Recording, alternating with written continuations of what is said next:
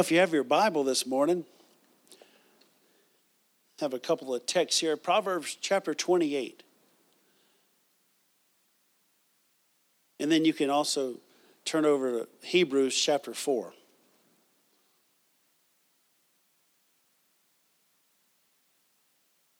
Thank you, Lord. Father, let every ear be anointed to hear today as we open your word. Let every heart be receptive. Lord, we purpose in our hearts not to just be a forgetful hearer, but to be doers of the word, because we know that when we are, that's when we're blessed. In Jesus' name, amen.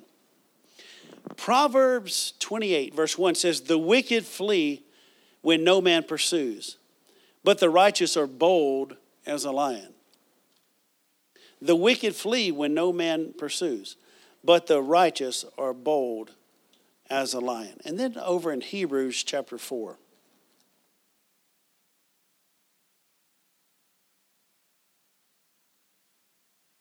Hebrews chapter 4 and verse 16.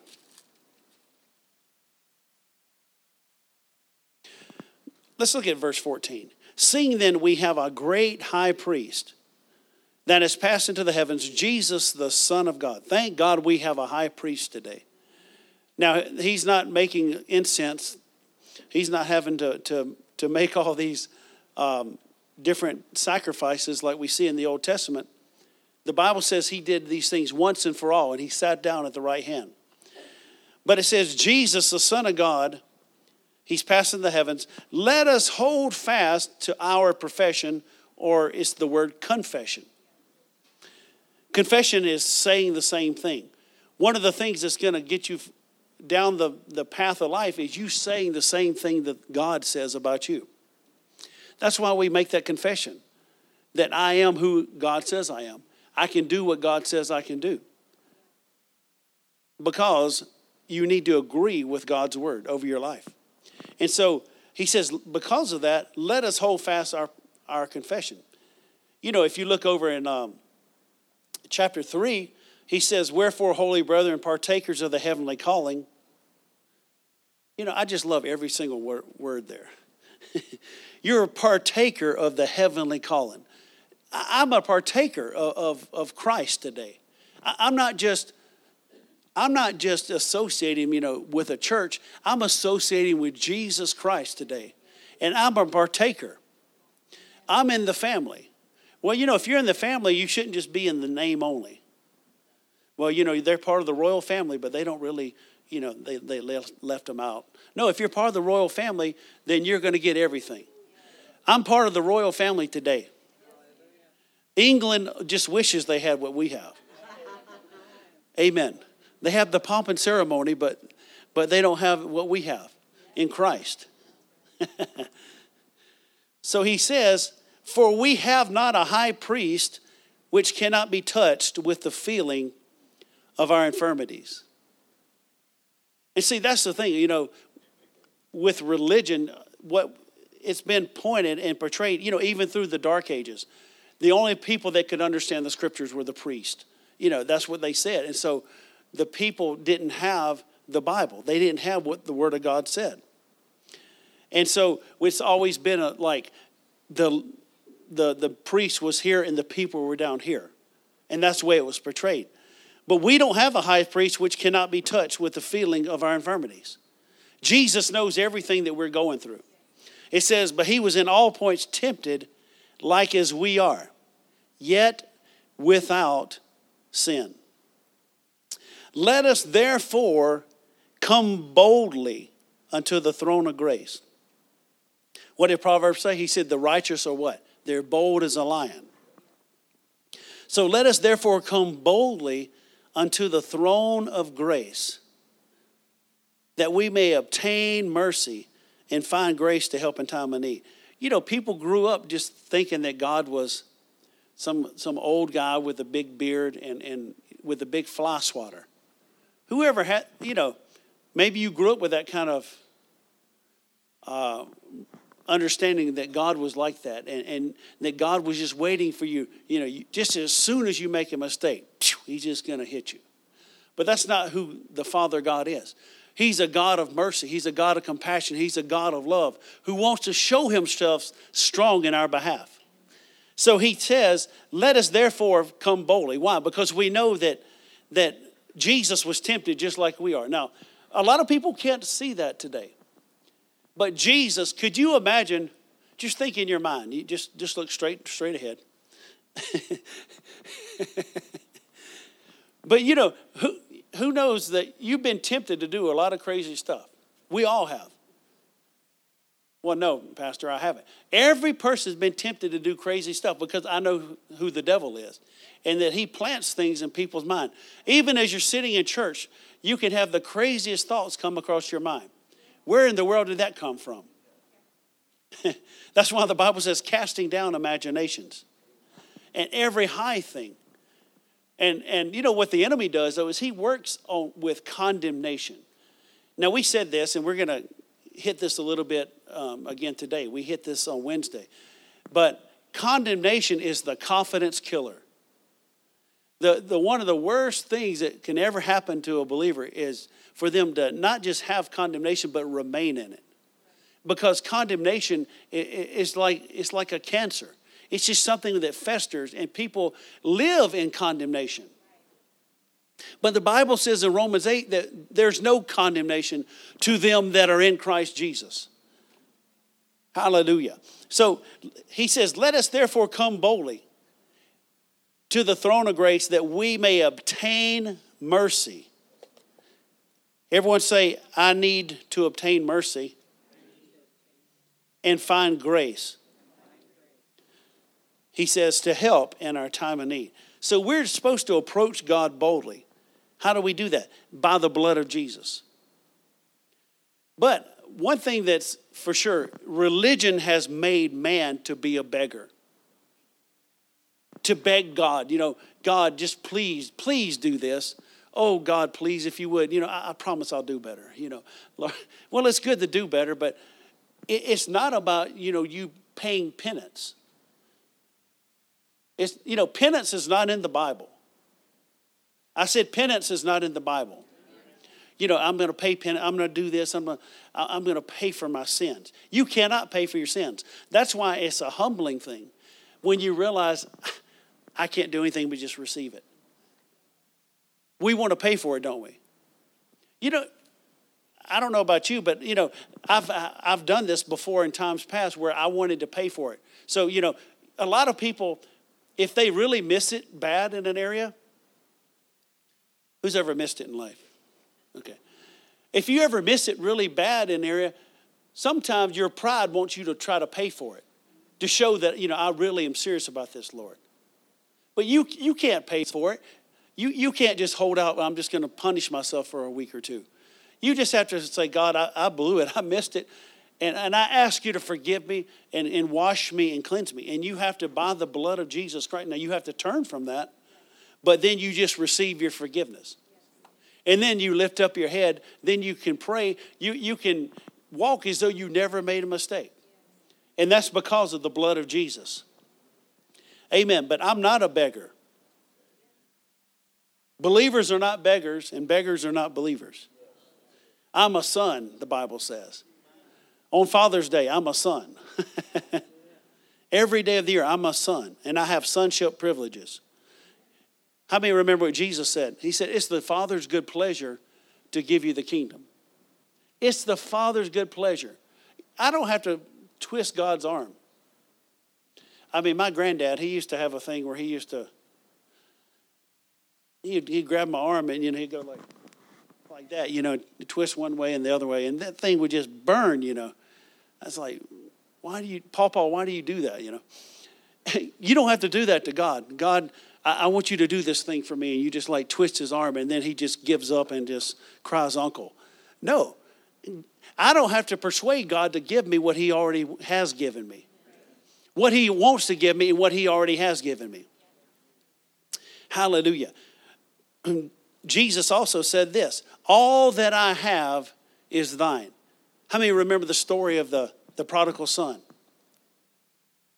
The prodigal son, the Bible says that the father gave the inheritance to both of those kids, both of those boys. And what happens is when the one that went wayward, he came back, and the father saw him. He went and restored him back. But the elder brother, he got mad. He said, "You never did this for me. You never did this. You never had this barbecue for me." He said, "Son," he says, "all that I have is thine." So that's a picture of the church right there. All that I have is yours. When I took the boys to play golf, they knew that they were playing golf with El Shaddad. And that all that I have is theirs. Everything that's in the golf bag, everything that's in, they knew I was paying for the golf. They knew that I was going to take care of it. Well, how much more our Heavenly Father? Am I concerned about that? That's why the Bible says, seek first the kingdom of God and his righteousness, all these things shall be added. That I'm not even supposed to worry about all these things. He said, because the heathen do that. So I don't have to worry about where my next meal is coming from. I don't have to worry where my clothes are going to come from. Because my Heavenly Father takes care of me. Hallelujah. So this morning, I want to share about boldness to receive. Boldness to receive. We come boldly to the throne of grace to receive and to find help in a time of need. But the devil, as we said, is always going to try to keep you in a place of condemnation, conscious of sin. Look at that scripture over in Romans 8 once again. I'm telling you, this is good news. If you get a hold of this,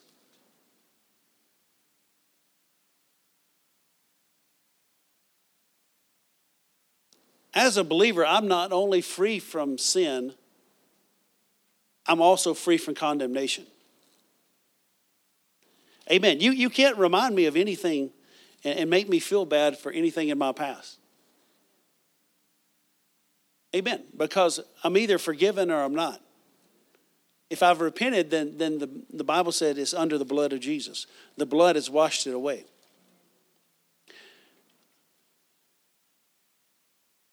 Romans chapter 8, in verse 1. There is therefore now no condemnation. Everyone say no condemnation.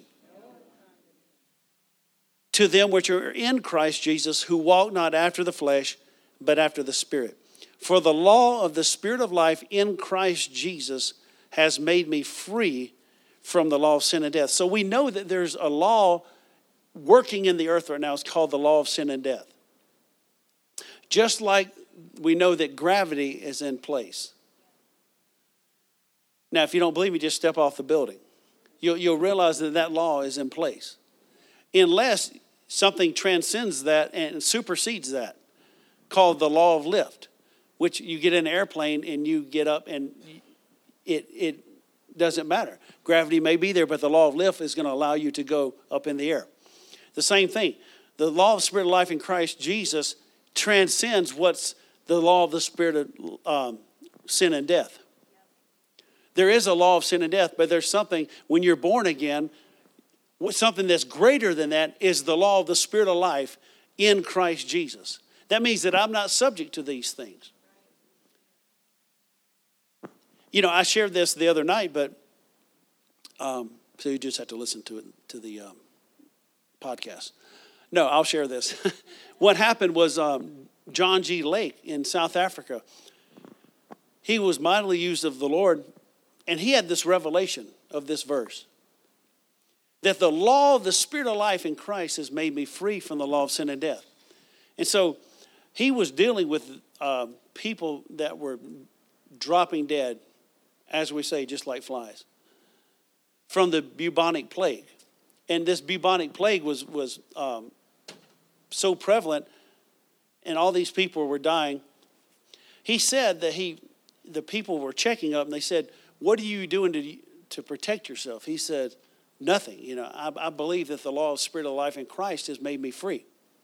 He said, "But I'll do this experiment." He said, "If you'll take the these people, right when they die, there's foam that's coming out of their mouth. And he said, if you take that and put it under the microscope, you'll notice that it's living organisms. And so they did. He said, now put in that what's on that slide and put it on my hand. And they said, are you sure about that? He said, yes. And they put it on his hand, then they put it, and he said, now examine it. And every one of those organisms had died. And they said, in amazement, sir, what is that? He said, I believe that the law of the Spirit of life in Christ Jesus has made me free from the law of sin and death. Now, you don't want to do that if you don't have that revelation. Amen. But it's the law of the Spirit of life in Christ has made me free. And so part of that law, there is a law called condemnation as a result of sin. But because we're in Christ, there is therefore now no condemnation. Now, condemnation means to be guilty. And see, that's what the enemy, he works on. He works on people to always be in a place of guilt. Why? Because your faith will not work at all if you have guilt and shame in your life. It, like I said, it's the confidence killer. But the law of the Spirit of life in Christ has made me free from the law of sin and death. But I love what this actually says when it says, there is therefore now no condemnation. It's actually, you can break it down like this. No, not one, none. So today, as we're sitting here, how much condemnation should you have in your life? Maybe just a little bit. Because I really am sorry for what I did. No, you're either forgiven or you're not. You're either cleansed or you're not. Do you know that it's actually a slap in the face to Jesus and his blood when we just hold on to condemnation? Yes, we're sorry. Yes, we repented. And let me say this. That's why we don't play with sin, and that's why we don't, just haphazardly repent. The word repentance is like a tearing away. It's a pulling away. It's a ripping away. And that's what it should be. It should be, where we loathe the thing. When you understand what sin did to the master, then it puts a holy reverential fear in your life. And when you understand what the effects of sin are, when the devil comes saying, hey, look what I got. And you're just like, oh, no.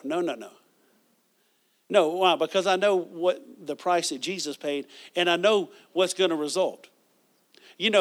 I've made this illustration before.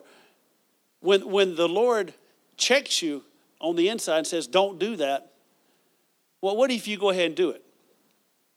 Then what happened? Him that knows to do good and does it not is sin. If you know the Lord saying don't do that, but the Lord will check you many times. Don't say that. How many, like I said, look for it straight ahead. But husbands and wives, you know when the Lord checks you and says, don't say that. Don't do it. Why? And you just have to bite your lip. Why? Because if you say that, it's going to set that person off. It could be somebody on the job. It could be a coworker. You know the buttons to push. The devil knows the buttons to push. And what happens is you go that direction, and then 5 minutes later, well, I remember what you did 20 years ago, and you said this, and you meant it. And people, they just stir up all those kinds of things. Whereas if we'd have been led by the Spirit, we would have never done that. We would have never got in that place. We would have never brought those things up. But condemnation, the Bible says, or let me say it like this. We're not only free from sin, we're also free from the effects, which is condemnation. But boldness, we're supposed to come boldly to the throne of grace. Even when you miss it in life. Even when you miss it. Because what's the natural tendency? Is to run away. We always tell people, don't run from God, run to Him. Why? Because what's the first thing that happens? Adam, where are you? How many know that God knows right where they were, but He was looking for that confession. Where are you in your relationship with me? So always run to God when you miss it. He already knows. You know, when you confess your sin is not when God finds out about it. Lord, oh God, I did this. Really? I can't believe that you did that. And you know, who's ever missed it in the same area? I mean, there's been areas maybe you missed it 400 times. If you go to the Lord and say, Lord, I did it again. As far as he's concerned, it's like this. Son, as far as I'm concerned, we're dealing with this for the first time. But see, a lot of times we don't believe that. We think God's just, tallying up this big, long record that I'm tired of you dealing with this and doing it again. But either the Bible is true or it's not. If we confess our sins, he's faithful and just to forgive us. So maybe you did that same thing for the 401st time. The Lord has no knowledge except that one time. Because of the blood of Jesus. Hallelujah. So what does that mean? That means that I can come boldly to the throne of grace today. I can come boldly to receive my healing. I can come boldly to receive my needs met. I can come boldly to receive direction in my life. And the devil can't do anything about it. Hallelujah.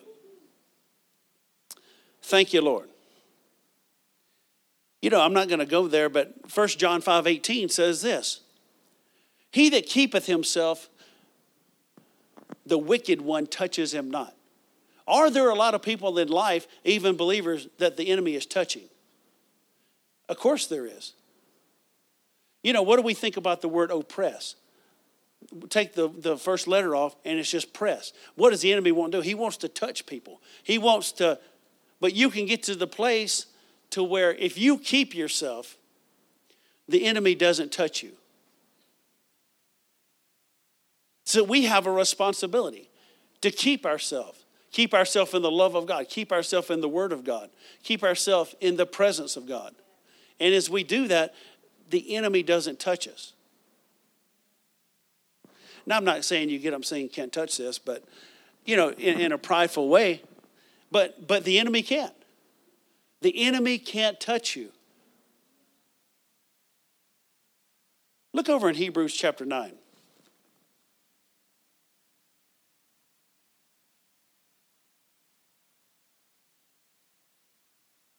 Hebrews 9, verse 11.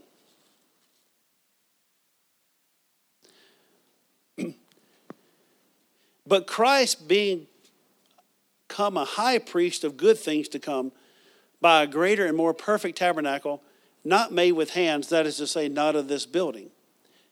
Neither by the blood of goats and calves, but by his own blood.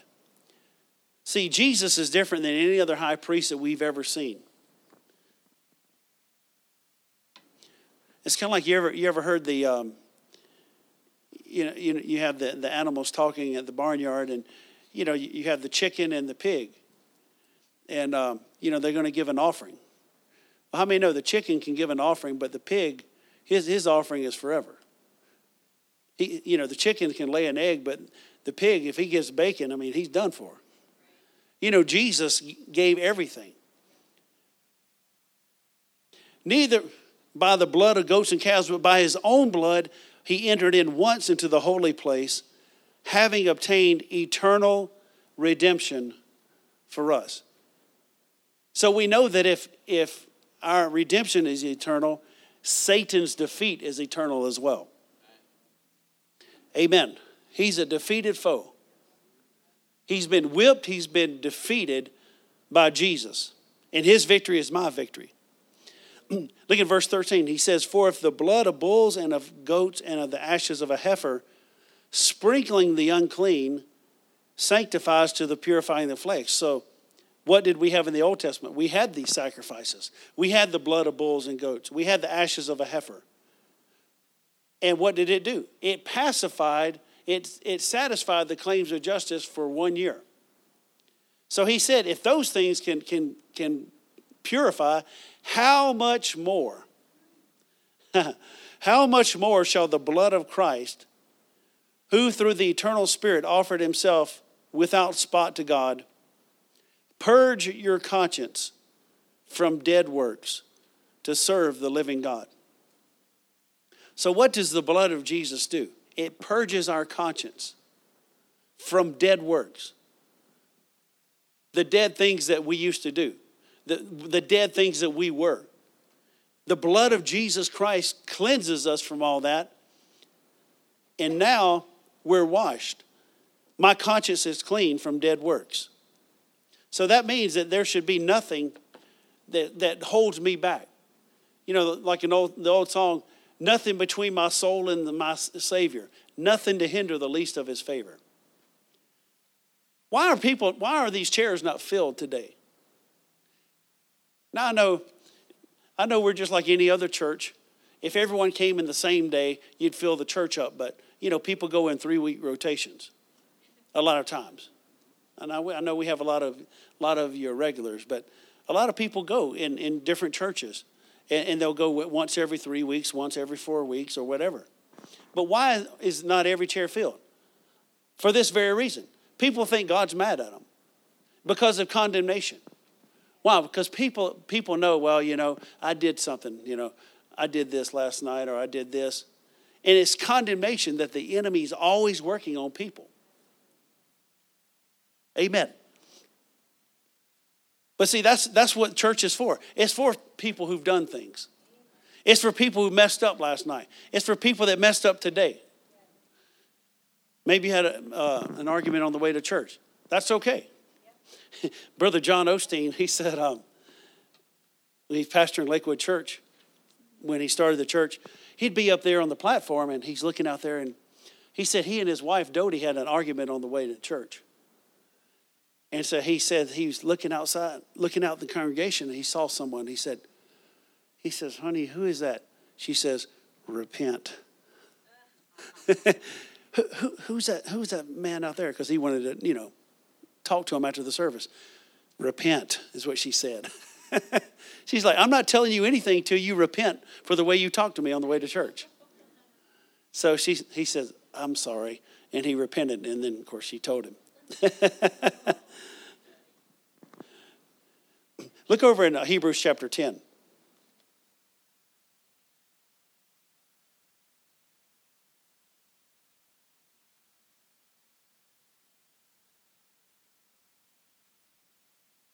Hebrews 10 and verse number 12.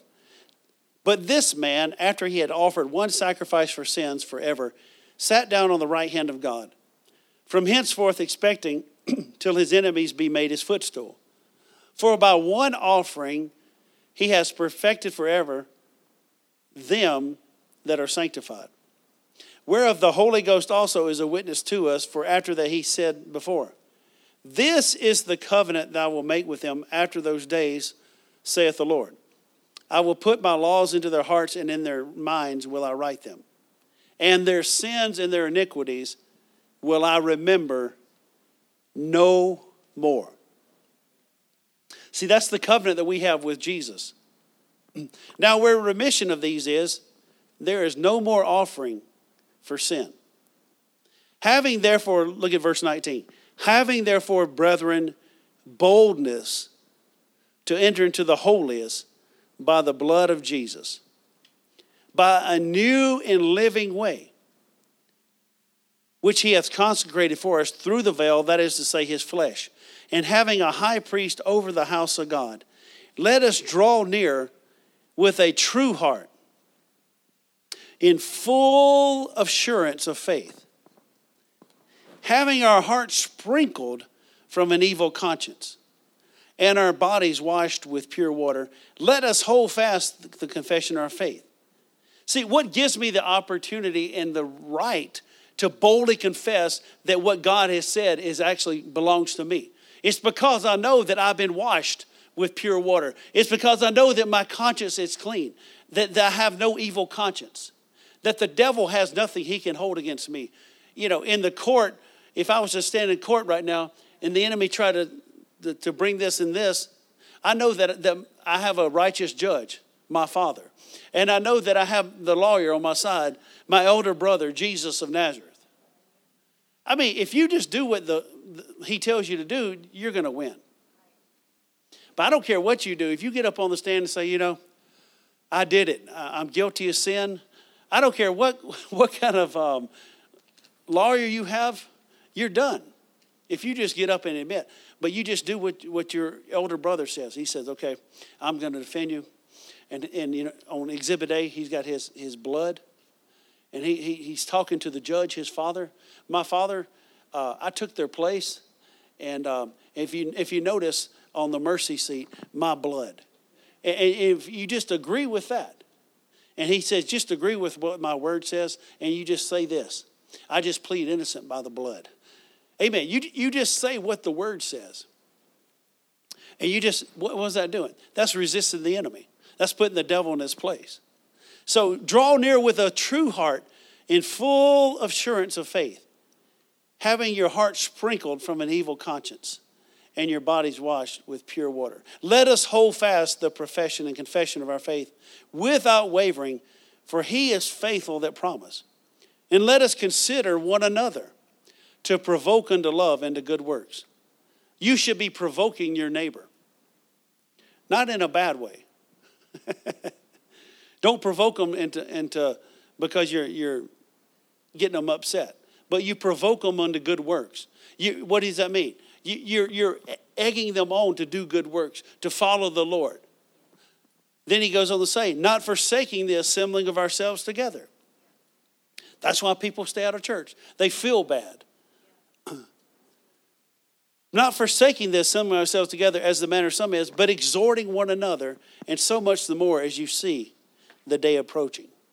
So because of this righteousness and this consciousness that I can have, you know, the word righteous just means right with God.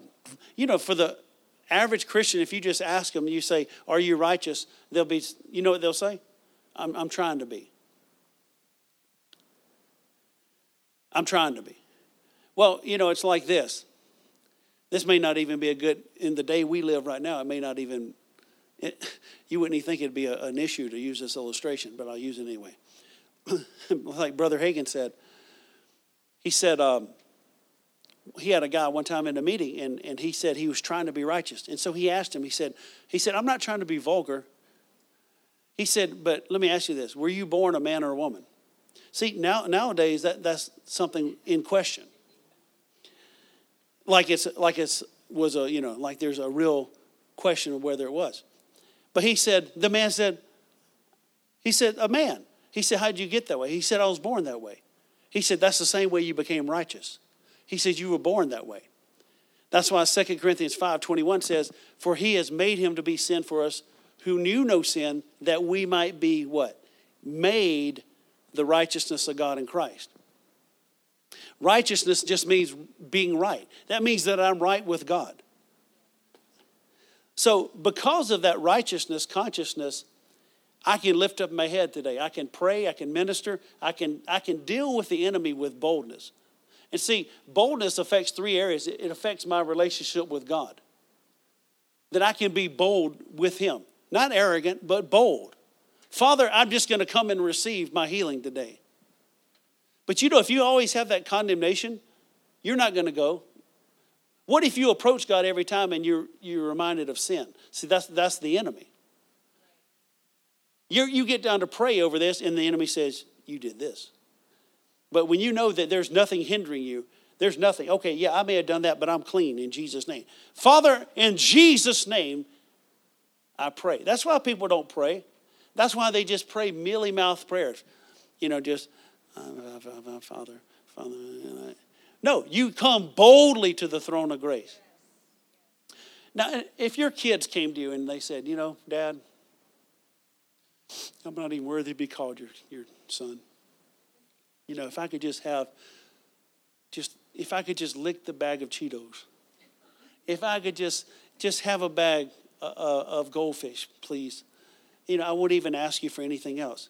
You'd feel insulted, wouldn't you? Boy, get up from there. What are you doing? You know, it's like all that I have is yours. You don't have to come begging like that. They know how to ask largely. Amen. And as they get older, the prices get higher too, don't they? It's a larger price tag. Amen. But as I approach God, I can come boldly to receive. Thank you, Lord. And I was just thinking of I want you to just think of here a couple of examples in the Bible. Look over in Mark chapter 2.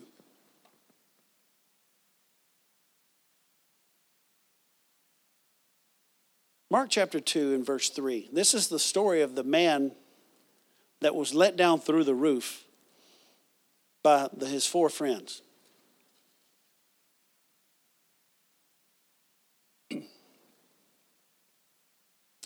And they come unto him, talking about Jesus, bringing one sick of the palsy, which was born of 4, carried of 4.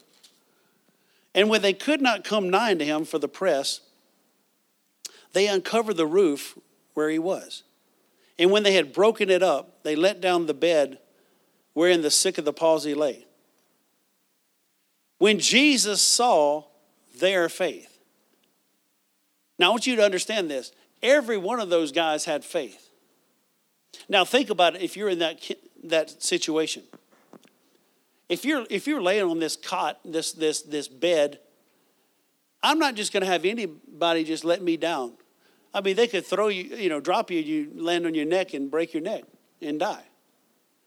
So you had to have faith, but also those guys had to have faith as well. And so Jesus, the Bible says, he saw their faith. You got a room full of people where Jesus is ministering. Can't get in the door. Oh, can't get in that way. Well, you know what? Let's go up through the roof. So Jesus is ministering. You start seeing particles come down. You start seeing things, and Jesus is looking. I imagine maybe he just stopped and watched.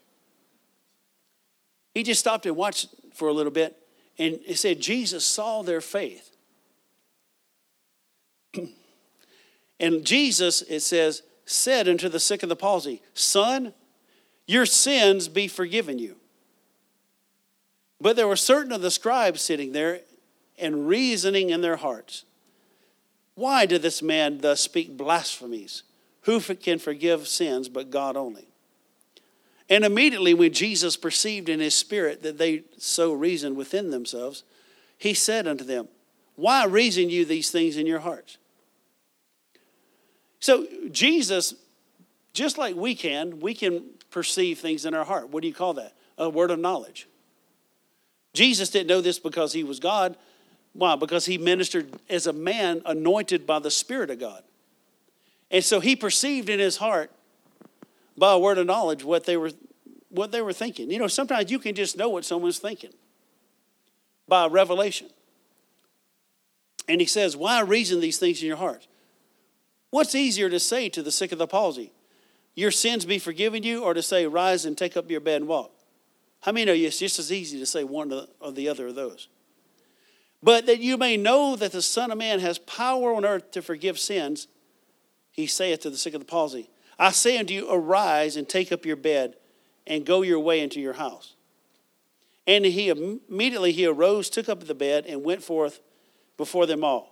Insomuch that they were all amazed and glorified God, saying, we never saw it on this fashion. But I want you to notice what happened here. What did Jesus deal with first? What did this man come for? Healing. What's the thing that he dealt with, though? He dealt with a sin problem. He dealt with condemnation. Why? Because if you don't deal with the condemnation, you're not dealing with the heart. And so it was actually a heart problem that was going on. So what did he first do? He said, man, your sins are forgiven you. And of course, the religious scribes, they were like, who is this? This is blasphemy. So, but once he was able to deal with that in his heart, he received forgiveness. There was nothing hindering him from getting his healing. So Jesus said, what's easier to say? So that shows me also that you can receive healing just as easy as you can be forgiven. Now we see that over in the book of James, don't we? He says, if any man, sick among you, let him call for the elders of the church. Now that's interesting, isn't it? It's interesting to me a couple different ways. He said, is any sick among you? Meaning that I know there's probably, what he's saying is, I know there's probably not any sick among you.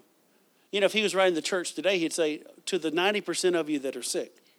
But he said, is there any among you sick? Let him call for the elders of the church. You know, if people want to be healed, they need to reach out.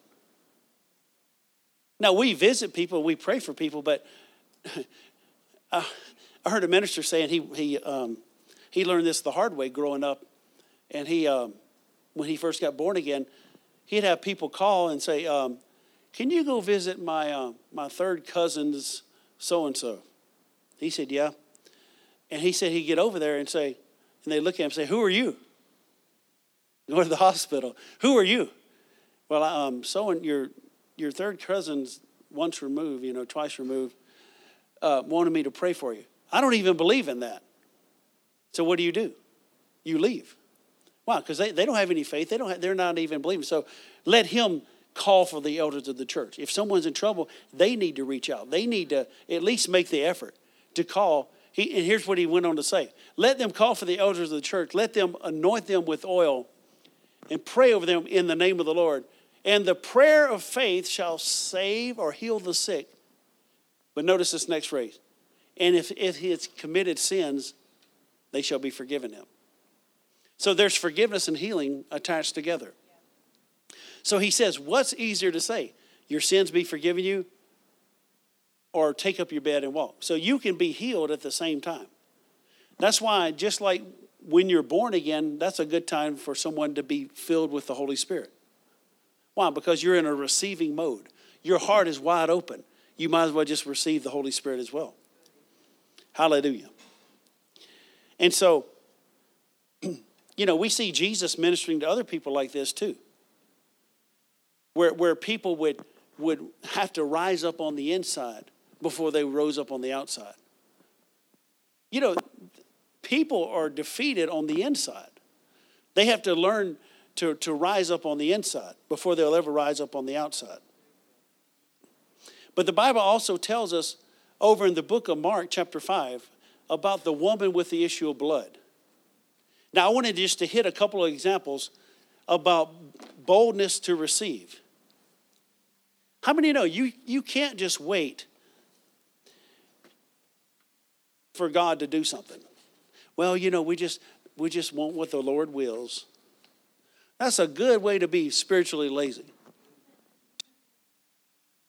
Might as well just call it what it is. Well, I just want what the Lord wants, just his will. That's why the Bible tells us in Ephesians, don't be understanding what the will of the Lord is. When it says, don't be drunk with wine, whereas next says, right before that, he said, be understanding of what the Lord's will is. How do we understand what the Lord's will is? By this right here, by getting this book on the inside of us. But Mark chapter 5 tells us about the woman with the issue of blood.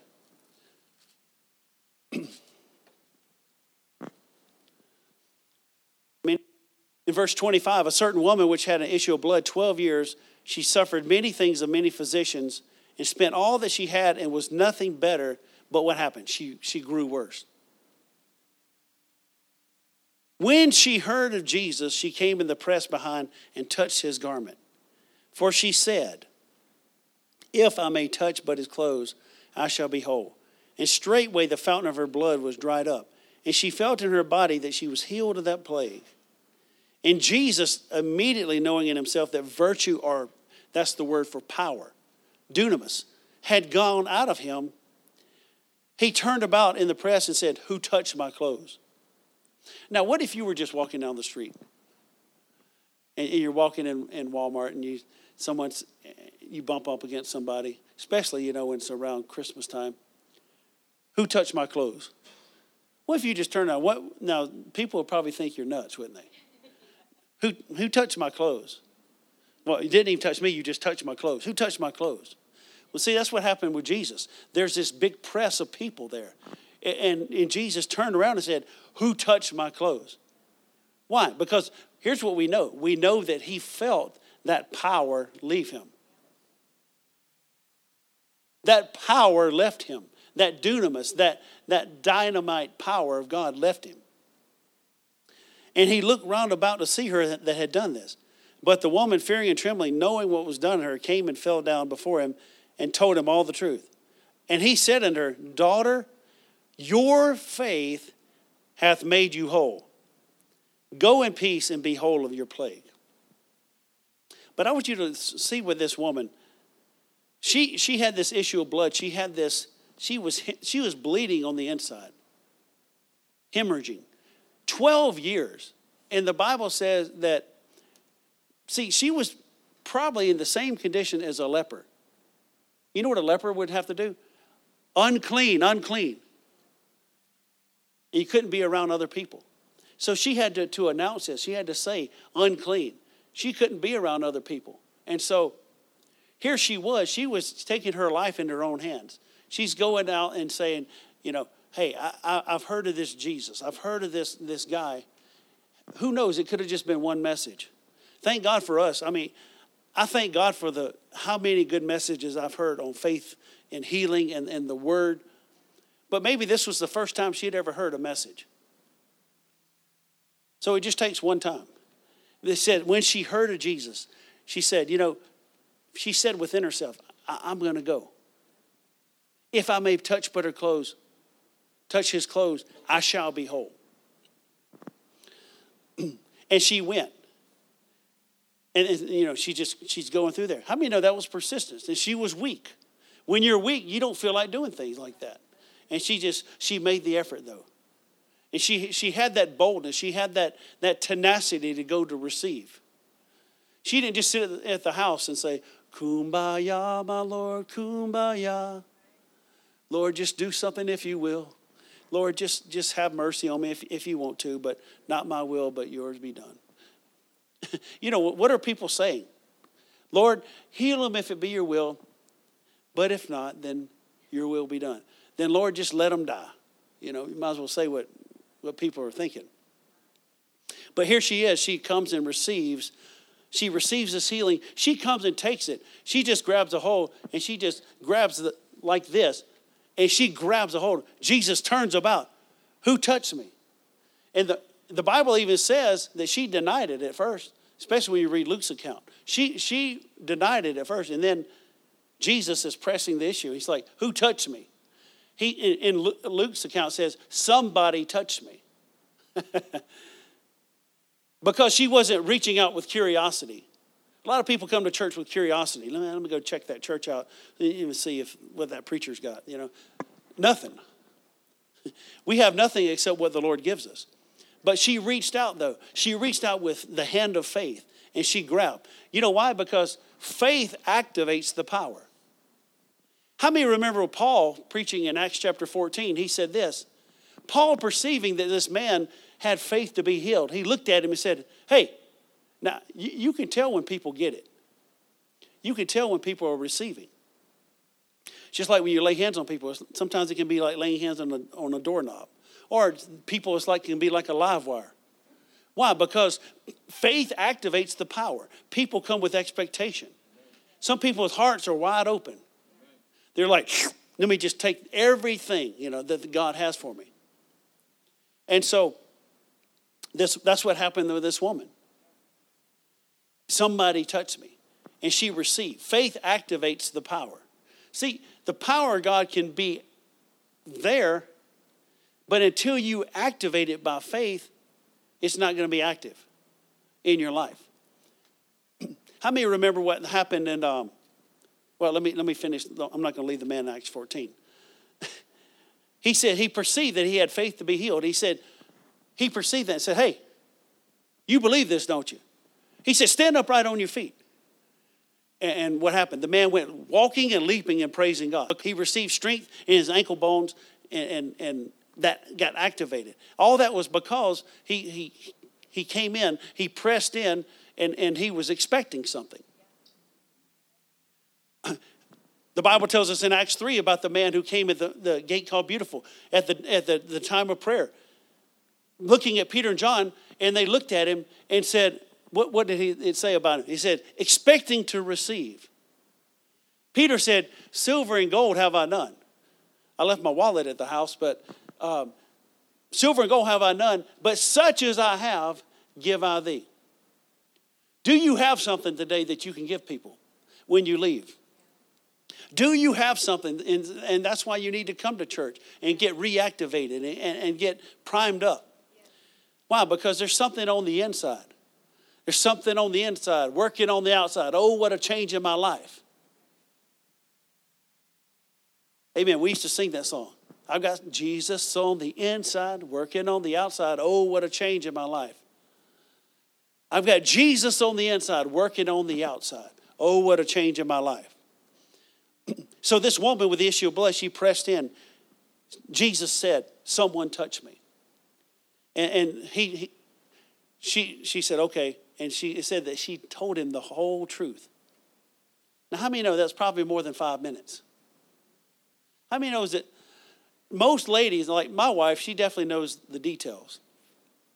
And it's always good, you know. It's kind of like when you get on the phone with somebody and you're talking to a credit card and they say, may I have their permission to talk to them? May I have your permission to talk to them? Yes. Well, it's like in a conversation. I give the permission, and my wife just fills in the good details. Amen. Amen. Thank God that ladies, they remember all those little details. So this woman with the issue of blood, she said, well, let me tell you, 12 years ago this happened. And then 10 years ago I had this happen. And I went to see Dr. So-and-so. And it said that she told him all the truth. And Jesus said, daughter, your faith, your belief in me has made you whole. Go in peace and be whole of your plague. Hallelujah. And see, that's such good news today. Because if her faith can make her whole, then your faith and my faith can make us whole as well. My faith will make me whole. Thank you, Lord. But I was thinking of one other individual that the Bible is full of this. But over in Mark chapter 10, the Bible tells us of a man, blind Bartimaeus. Now I'm sure when we get to heaven, we're not going to call him blind Bartimaeus. But the Bible, every time you hear it, you hear his name, blind Bartimaeus. Well, he was only blind for a certain period of time. And then he was just Bartimaeus. But Mark 10:46 says this. And they came to Jericho, and as he went out of Jericho with his disciples, and a great number of people, blind Bartimaeus, the son of Timaeus, sat by the highway, said, begging. When he heard that it was Jesus. Now, just like the woman with the issue of blood, she heard of Jesus, and he heard that it was Jesus of Nazareth. He began to cry out and say, Jesus, thou son of David, have mercy on me. Now, he didn't just sit there quietly, did he? See, there's a time you have to open your mouth. God wants to hear your heart cry today. God wants to hear your prayer. You know, just like what we mentioned a few moments ago, James chapter 5. You know, when it talks about calling for the elders of the church, you know what it says before that? It says, if anyone going through a test and trial, let him pray.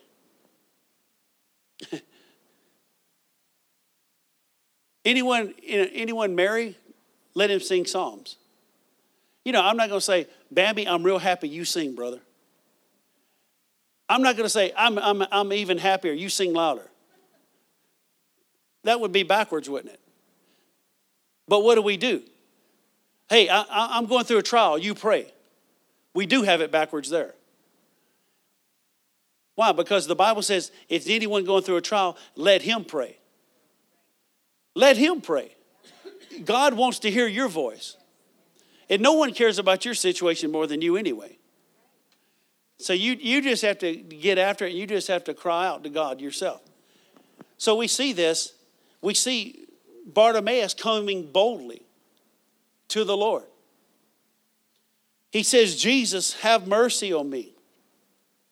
And many charged him that he should hold his peace. Why? Because it's church. You got to be quiet in church. But he cried the more a great deal, thou son of David. Now, without getting into this, what are you talking about? You're talking about covenant language. Son of David. Healer. Everything. I mean, this was not just a borrowed phrase, I'm sure, with him. Now, I believe with the Syrophoenician woman, that Jesus said, it's not right to take the children's bread, cast it to dogs. I'm sure that was a borrowed phrase with her. She was not even in covenant. But I believe that he was using this out of covenant. He was using this. Thou son of David, have mercy on me. And they charged him to be quiet. But notice, it said, but he cried the more a great deal.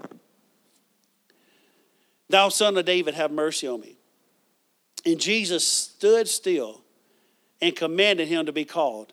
And they called the blind man, saying unto him, be of good comfort. Now the same people that told him to shut up said, hey, the master's calling for you, come on,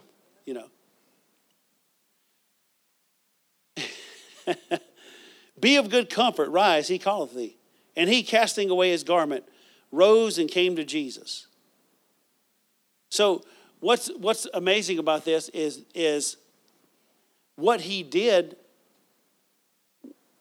as you can imagine, he's begging. And so he had a garment that signified that he was a beggar, that he legitimately had an issue in his life that allowed him to do this. And so it says he casting away his garment. So he's saying, I may have come in here blind, but I'm not leaving here blind. He cast away his garment, he threw it aside, and it said he went to Jesus. And Jesus answered and said to him, what will you that I should do unto you? Now, have you ever thought about that phrase? Why he would say that? And he says, the blind man said to him, Lord, that I might receive my sight. So we began talking about having boldness to receive. Boldness to receive. See, you have to have that condemnation out of the way. You have to have that condemnation gone. But when your heart is clear and your heart is clean, there's nothing that's going to hinder you from receiving. But then you have to boldly go and receive. You have to boldly go where no man has gone before. To brave new frontiers. Amen. You have to boldly go. Lord, that I might receive my sight. And Jesus said to him, go your way. Your faith hath made you whole. And immediately he received his sight and followed Jesus in the way. And I can give you many different examples in the Bible where people were bold to receive. Like we started, the righteous are bold as a lion. One thing about it, if you want to receive from God, you have to be bold about it. You have to have some tenacity about you. The righteous are bold as a lion. The violent take it by force. You're not taking it from God. You're taking it away from the devil when the devil tries to steal from you. That's the way you have to deal with the enemy. You don't just deal with the enemy like, please leave me alone. There's no scripture in the New Testament even that says anything about you praying that God would do something about the devil. Every scripture, the Bible tells you to do something. You resist the devil and he'll flee from you. You neither give place to the devil. All power in heaven and earth is given unto me. You go therefore. Everything is left up to us. But what we've done is we've left it up to, we think we're leaving it up to God. But when we do, we leave it up to the devil. But the Lord tells us, you choose. You choose in this situation. Amen. Everyone say, you choose. You choose this day. I like what Joshua said. I don't know about you. He says, but for me and my house, we will serve the Lord. Amen. You have to make a decision. This is the way it's going to be, and I'm boldly going to go and receive. Amen. Everyone say boldness. Boldness to receive. Hallelujah. Thank you, Lord. Lord Jesus, we just thank you for boldness today. Lord, to receive from heaven. Thank you, Lord, that we have boldness to receive because of the blood. Lord, that you paid the price 2,000 years ago. And we thank you, Lord, that we have been washed in the blood. We've been sanctified by the blood. As we come boldly to the throne of grace. Thank you, Lord, that we can obtain mercy today. To find grace in our help in our time of need. Lord, and we come to receive from you today all that heaven's best provides.